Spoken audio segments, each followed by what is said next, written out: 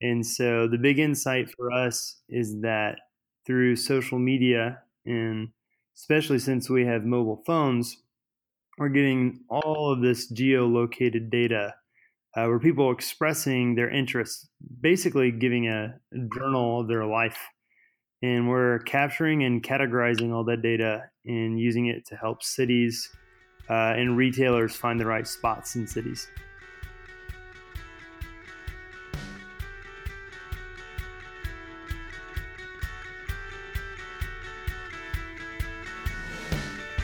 Hello and welcome to another episode of the Mapscaping Podcast. My name is Daniel and this is a podcast where I interview people that are doing really amazing things in the field of geospatial. Today I'll be talking to Leiden Faust about geosocial data, how it's collected and what you can do with it. I hope you enjoy the show.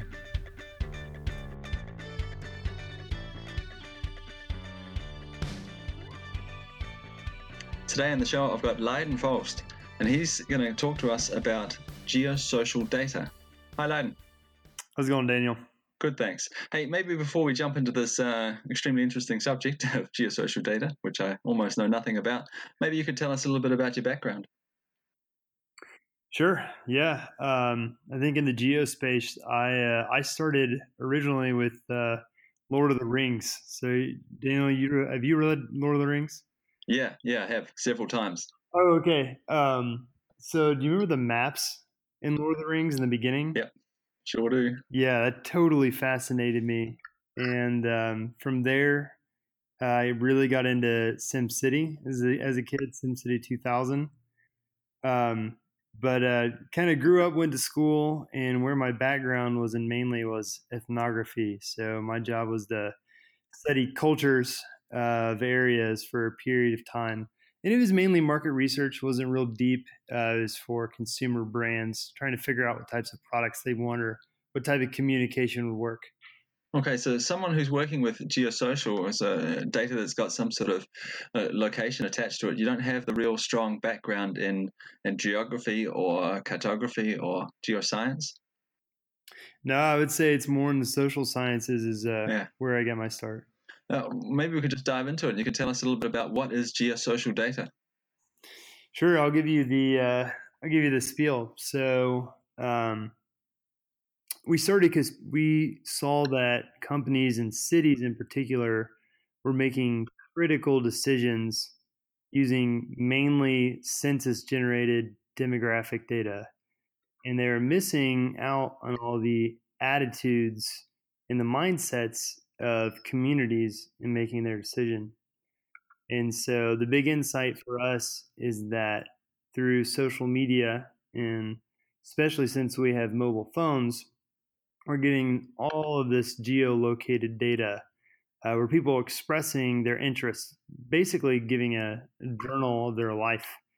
And we're capturing and categorizing all that data and using it to help cities and retailers find the right spots in cities. And how are you doing that? Obviously through social networks, but I mean, you're not scraping pages or anything. How are you capturing this data? So we'll either have paid partnerships with these companies like Twitter, or they have open APIs. And essentially what we're doing is capturing all the geodata and then categorizing conversations using a machine clustering algorithm, where we essentially allow the machine to do unsupervised learning and connect common themes, and then we'll go ahead and label those themes. So what it looks like for people that are using this is you can see an index of how many people are talking about nightlife in this area, or active moms, or romantic type stuff. Okay, so you're categorizing the data, which sounds like a difficult job. I could imagine categorizing unstructured data in this way would be tough, but you're using machine learning for that, so you've got a fair bit of muscle behind there. Is this something that's happening on local servers, or is it happening, where is the machine learning taking place? Yeah, it's a good question. So, I mean, we build it on local servers, but all of our work happens in the cloud, all the way from the data coming in to the data going out to clients. So, when we talked about this recently, just so lucky with the confluence of technology that has come out. One, for the GPUs that we use to process the data, and two, all of this cloud infrastructure makes this possible. So what really wasn't even possible even a couple of years ago to do what we're doing. And how many categories of data do you end up with? We can split it anyway, so we can even split it 1,000 different ways if we wanted to. But our probably our most usable is we break it down to about 100 different types of conversation happening on social media, and then there's another piece of this, in that quite a few categories are not really meaningful or useful to retailers. So Yeah, I could imagine you quickly get to a point where it would almost be too fine that maybe you couldn't really trust it. right, and then you can even test that in predictive models, right? So if you can break it down to 1,000 different parts and then run that against a predictive model to see what's best for sales forecasting, it's not going to work as well as if you have a broader category. So that kind of drives how many categories we have too. What's the most effective in actual use? Yeah, I guess if you can't tie it back to something that you've got, some sort of existing data in order to enrich it either. I mean, that must be a bit of a something you think about. Yeah, I think one thing that has really helped us is when you're taking all this social information. Um, some people will look at that and say, "Oh, that's what my grandson uses social media. That's not valuable to me." And when you're categorizing and indexing things like active moms or romantic type behavior, you could argue that's subjective. So what's really helpful is when you place these into predictive models, and then you can see the bottom line impact that if you place your store next to deal seeker type activity and conversations, there is a bottom line lift on revenue. And that's when these things get really meaningful, is when you're quantifying what people have considered in the past, these unquantifiable emotional things. And I guess the really important thing here to stress is that you're only really interested in data that has a location attached to it. Is that correct? Yep, you got it. In a pre-interview talk there, you talked about there were some areas that you didn't see a lot of activity, not a lot of sort of geolocated data. What kind of areas would they be? Oh yeah, so on cornfields, there's not a lot of people talking on social media in cornfields, and there's we generally, because people analyze it on block group, we generally share our data by block group. And anywhere where there's people, we'll generally have enough data to be able to make some sort of meaningful decision. But it's kind of retailers aren't trying to make, and cities aren't trying to make huge decisions in areas where they're mainly rural and there's no people out there.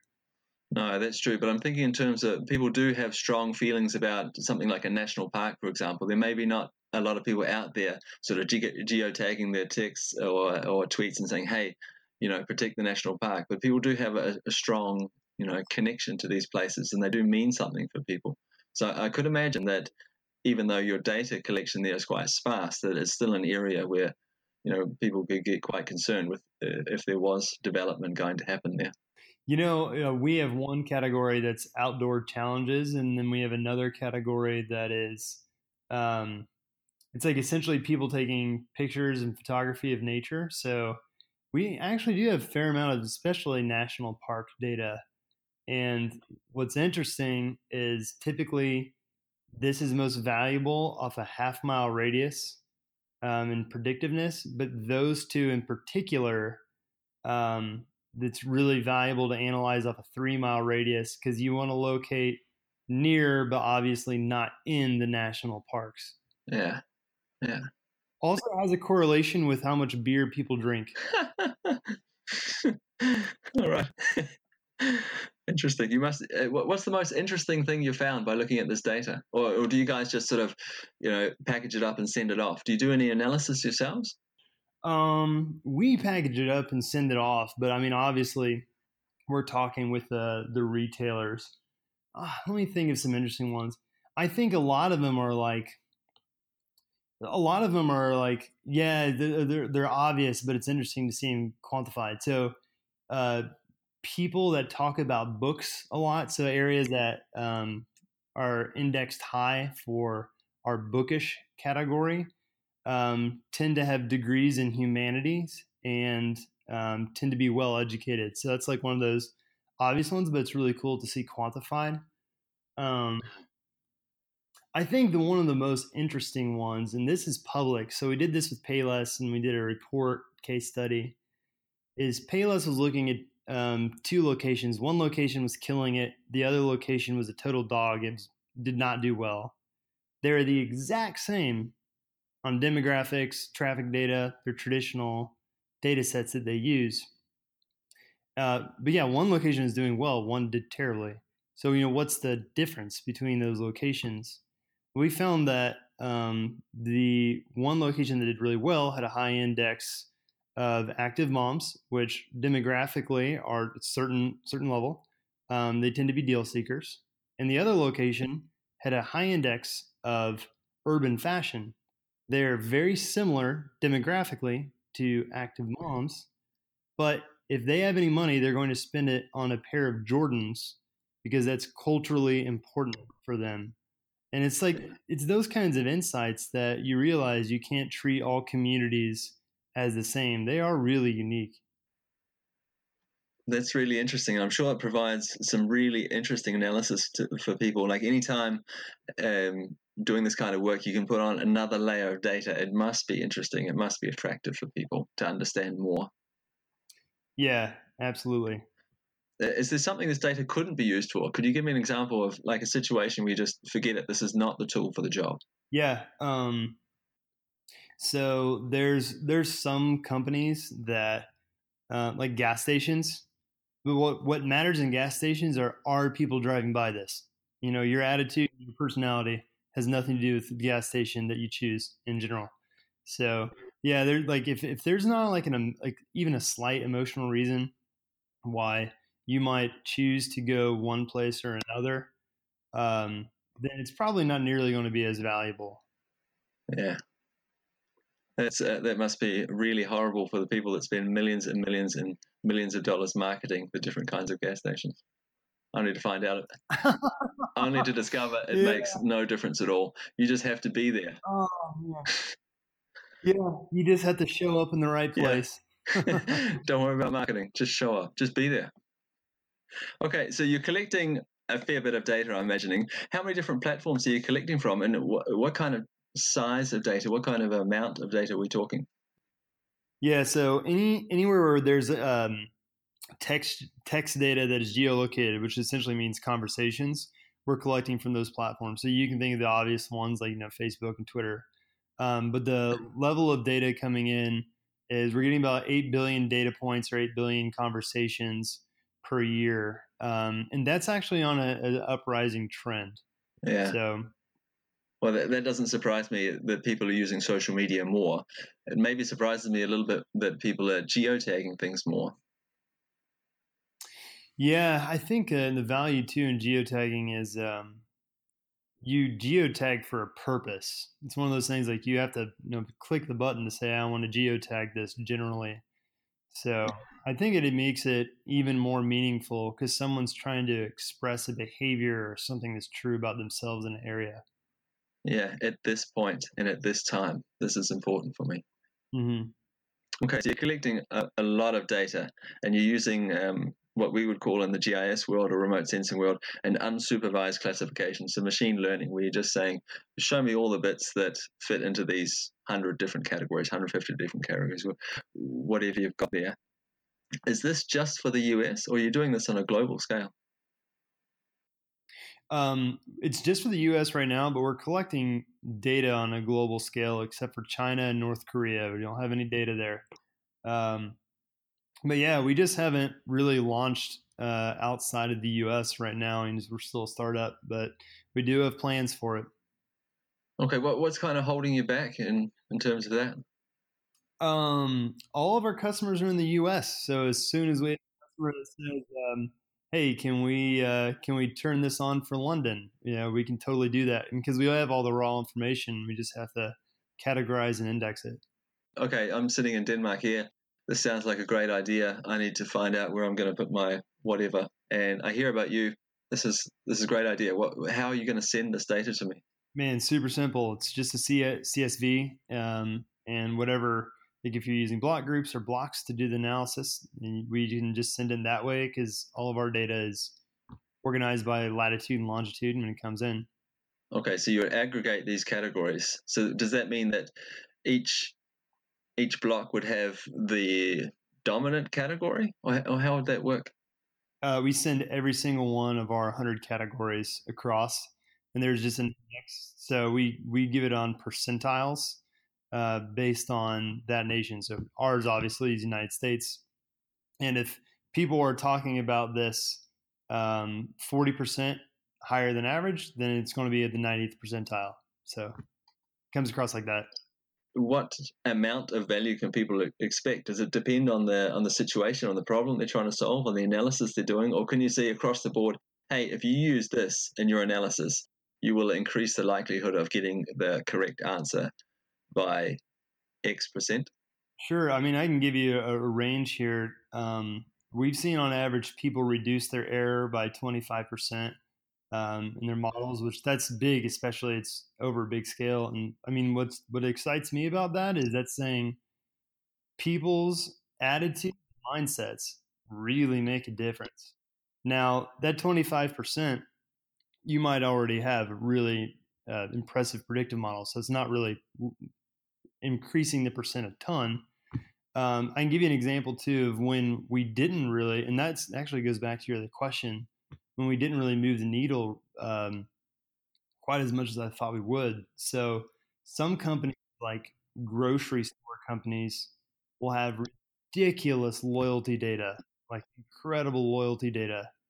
And if you're already capturing that much of your, you know, community that makes the decisions, um, this won't bump the model near as much. So we've seen that happen before when the customer data is already spectacular. I mean, in other words, if your predictive model, if you can predict what you're going to make at a location within 99.5%, you wouldn't expect nearly as high as a lift on your model from our data. But that is a real rarity. I guess it depends on the size of your project, hey, and the size of your investment. If you're talking about tearing down the main street and putting a road through it, like you want to be as close to getting the right answer as possible. And if you can lift it, by 1%, 2%, and it doesn't, because I'm thinking some of these models don't cost a great deal to run. They cost maybe more time and Mm. energy in that respect.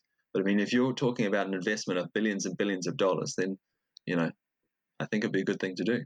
You wanted to get it right. Yeah, and right now, when you're talking about like building a road through somewhere, you can quantify the traffic data. You can quantify um, like the economic benefit of getting someone from point A to B. But what you can't quantify is how a community is going to react. And that's really unfortunate because there's lots of examples of building a road through a community that just crushes that community economically because you just built it through their cultural center. And people aren't really considering that because you can't quantify and put into a model. And I think that's where spatial really helps give people a voice. How long has your business been going? How long have you been collecting this kind of data? We've been around for 3 years. Our data goes 7 years back.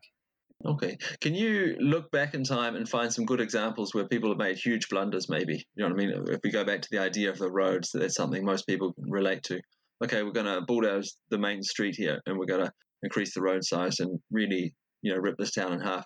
Can you go back in your data, or would this be a possibility? I can see what it was like before, what people's attitudes, what the categories looked like before and after.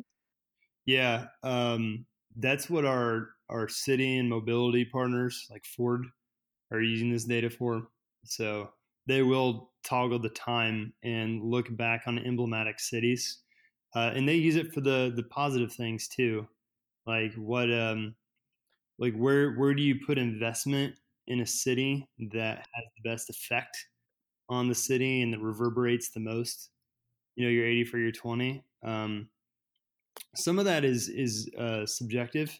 too. It's that kind of urban design is not as much of a hard science, but it's super useful to be able to see the culture change based on what you do in a city. Absolutely, yeah. I think one of the really interesting things about your data is that change over time that you could see. I'm imagining it would take some work to process that amount of data to see that, to visualize it. But I think that'd be incredibly interesting, especially when you got down to the block level. Yeah, and I think cities are moving faster than they ever have. So it is getting really interesting to watch cities change. Do you have any more really good examples of what people are using this for? I think we've done the road thing to death now, and obviously site selection for, if I'm going to place a petrol station here or build some kind of restaurant here, I can definitely see that. But is there any sort of less obvious examples you've seen your work used for? Yeah. So the what I wouldn't have expected is consumer packaged good companies. So like if you're selling diapers or if you're selling soaps, that kind of stuff. I didn't expect them to find as much value in there, but it's still like, do you supply an area with the expensive diapers, or do you put the cheap ones in there, or do you put organic products in a place, or do you put the traditional products? So that's a kind of a surprising use case that I've seen. Let me think of what else. Oh, there's also a marketing use case too. So if you know the social categories that correlate with a certain brand, you can intelligently, use Facebook or whatever and drop ads into those areas um, because those types of people are already resonating with what you're doing. So I've seen that too. That's an interesting idea, using your data in Facebook. It's like I guess you're using your data in order to get a position or find a region. Hey, it's this region here, this area here. I want to target with these Facebook ads, because Facebook has an incredible amount of data, as I'm sure you know themselves. Yeah. But you're kind of skimming the surface a little bit. But compared to what those guys are collecting in Twitter and Amazon, I mean, that must be a whole different game. Yeah. I mean, honestly, I haven't really made Facebook ads myself. We don't really market to individual people; it's more companies. But if I remember right, I think they have like really um, like non-subjective type categories that you would click, where ours are obviously psychographic in nature. Would you see them as a possible threat to this business model? Because I mean, we've seen Amazon sort of branch out in the past and say, okay, now we do cloud computing, for example. What would be stopping them from coming along and say, hey, now here's an API. Now you can drag this data out of our system for a cost, of course. I mean, they might make something like that for advertising. Um, so that could happen. Now, if it would be very surprising to me if they got into retail site selection, and they would have a bit of a problem because they would be biased towards only Facebook data because they couldn't use other data sources. We're more of a neutral third party analysis company. But honestly, if more companies do this, I think it's a good thing because right now cities are being designed with not nearly the data they should be. And if we can start sparking other companies that are considering this and getting cities to consider the kind of the social makeup as being really a serious part of the city, I think we've done our job as a company. So Yeah, I couldn't agree more with you there. I think we need to take a serious look at how we're designing cities with more and more people moving into urban areas. We need to think about making these places more livable. How are we going to do this in the future? The the rate of development, at least here, that I can see in Denmark and in Europe in general, it's too slow. We can't keep up. We're just kind of, putting band-aids on the patient instead of actually coming up with a cure. yeah, yeah, and I think that happens because when it comes to some of the social and psychographic stuff, is just it's too hard to quantify, and you can't show a PowerPoint that proves why you should consider the communities. Hey, where do you think that we talked a little bit about where this is going?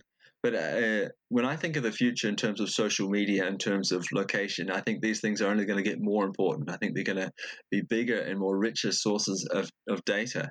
When you think about geosocial as a data source, what do you think is going to happen in the future? Oh, I think you're going to see more companies start using geosocial, whether it's ours or more companies that will start up using geosocial. So I think it'll be not just one company do it. I think it'll be an industry in the future. And I think, beyond that, the statistic is that 80% of the world's data is unstructured data, which means like that's images or text. And right now, we're making all of our decisions on the 20% that's easy to understand, structured data. So I think you're going to see a massive amount of innovation in this area, where the technology is caught up with the theory and the value of the data. So I think that's really going to change the way our cities are built. It's going to change a lot of things here in the next 10 years. Yeah. Do you see social media as being a big driver of this unstructured data? I mean, we're definitely creating a lot of data when we use social media. There's no question about that. But is that going to be like the biggest source of this kind of data, or do you see other sources out there that you could hook up to? Um, I don't totally know. I think we're at the kind of the forefront of satellite imagery and computer vision. So I think that'll be pretty big as well. But yeah, I guess I'm not totally sure what other data sources people will start using. Yeah, I'm thinking about the Internet of Things. When we all have an Alexis or Google Home or something like that, and the fridge talks to the whatever else. I'm thinking that kind of data as well. Yeah, so like voice data, so all the questions that people ask. That's I mean, yeah, it'll be household data then, which is Yeah, yeah, people love that. yeah, yeah. So whether that's searchable or not. And that brings me to another question. Now we've come right down to that kind of very personal level. We're in someone's home. We're collecting data in there. Maybe that's the future. So, like I said earlier, I I come from New Zealand, but I live in Denmark, and we've had a whole bunch of privacy issues recently. There's been a really big thing in the media over here. And because of that, they've passed certain laws in Europe that have really changed the way we think about privacy and data collection in general. Is that something that you see happening in the US anytime soon? Yeah, oh totally. Yeah, and I think any company that, especially if they're academic research related, um, any company that is using data coming from people, even if it's like us and we can't track it down to who said what, we can just track it down to what was said where. um, I think those companies really need to work to lobby or put new laws in place for privacy. I think those companies need to be involved with it because, one, it's totally unfair when your privacy is invaded as a consumer. And if people and companies take advantage of that, that data is going away. And what scares me is in a world where we don't get to use that data to design our cities, right? Because people, obviously got mad that their data is being used and they didn't ask it to be. So I think we need to be really, really careful of that, and it's definitely a passion point for me too. And I could see it going either way. I mean, I could see a world where the data goes dark and we don't use any of that information. And I could see a world where our privacy is like 1984, totally invaded, and that's not good either. There's something in between that seems very right. You talked a little bit before about lobbyists, and people need to get a hold of these lawmakers and explain and show up and say, hey, we're doing this, and be maybe more open about what they're doing and how they're doing it. Is there any other because I see this as being a really big problem in the future. Like we said before, we're creating more and more of this data, and it's actually really interesting talking to someone like you who wants to, to use a cliche, to use it for good instead of evil. Most of the people I think about using this data are really interested in taking advantage of someone. How can I, get in front of someone, get their attention for cheaper? And you're talking about doing something good with it. You're talking about using this as a source. I'm going to use this as a way of doing good and changing the cities and making better decisions. But do you see any other real danger around here? Because if it did go dark, you're right, we stand to lose a lot. Yeah. Yeah, I mean, it's the danger that I was talking about. I could really see either way. There's one thing that I find really interesting. I'd point you to. So there's a guy named Alex Pentland. I don't know if you heard of him, but he's part of MIT Media Lab. He's got the Social Physics Lab, and he's doing a lot of work around um, data privatization while also retaining and I don't know how you say this, anonymity of users, so that the data still can be collected, can be used for good, um, but is definitely more safe, and you know what's being shared about you. But that's kind of what you're doing already, isn't it? You're aggregating it to such a level, and I'm not 100% sure what a block is for you in terms of area. But I'm thinking just the fact that you're aggregating it out. I mean, you'll know information about that area, but it's not that detailed. You're not down, okay, this is Mrs. Jones kind of detail. Yeah, I mean, what it looks like from our side is we can never see that, Daniel said this. What it Yeah. looked like is this bot group, and then here's all the conversations that have been had in this bot group, and then they're again categorized. So there's another level of abstraction to where they're usable. Is there any other major data source you use to enrich this data, or you see your data being used with? Yeah, I'll just go through a couple of them. Don't have the list up right now. It'd be good if I did. Yeah, so we use demographic data. Sometimes we'll put this up against like Yelp data to see how expensive the restaurants are, for example, in the area as an indicator of wealth or using wealth. Education is another thing that we're always interested in.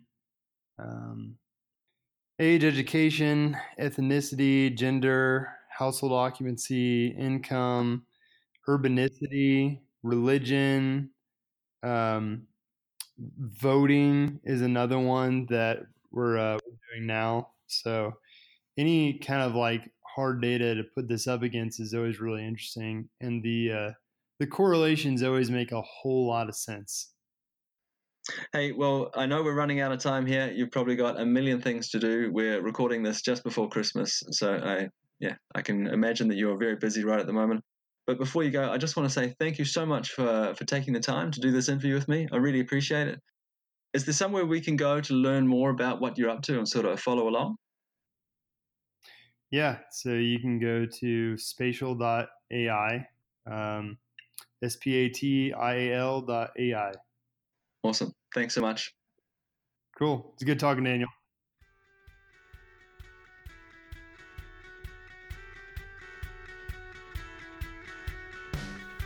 That's the end of another episode of the Mapscaping Podcast. I hope you enjoyed the show.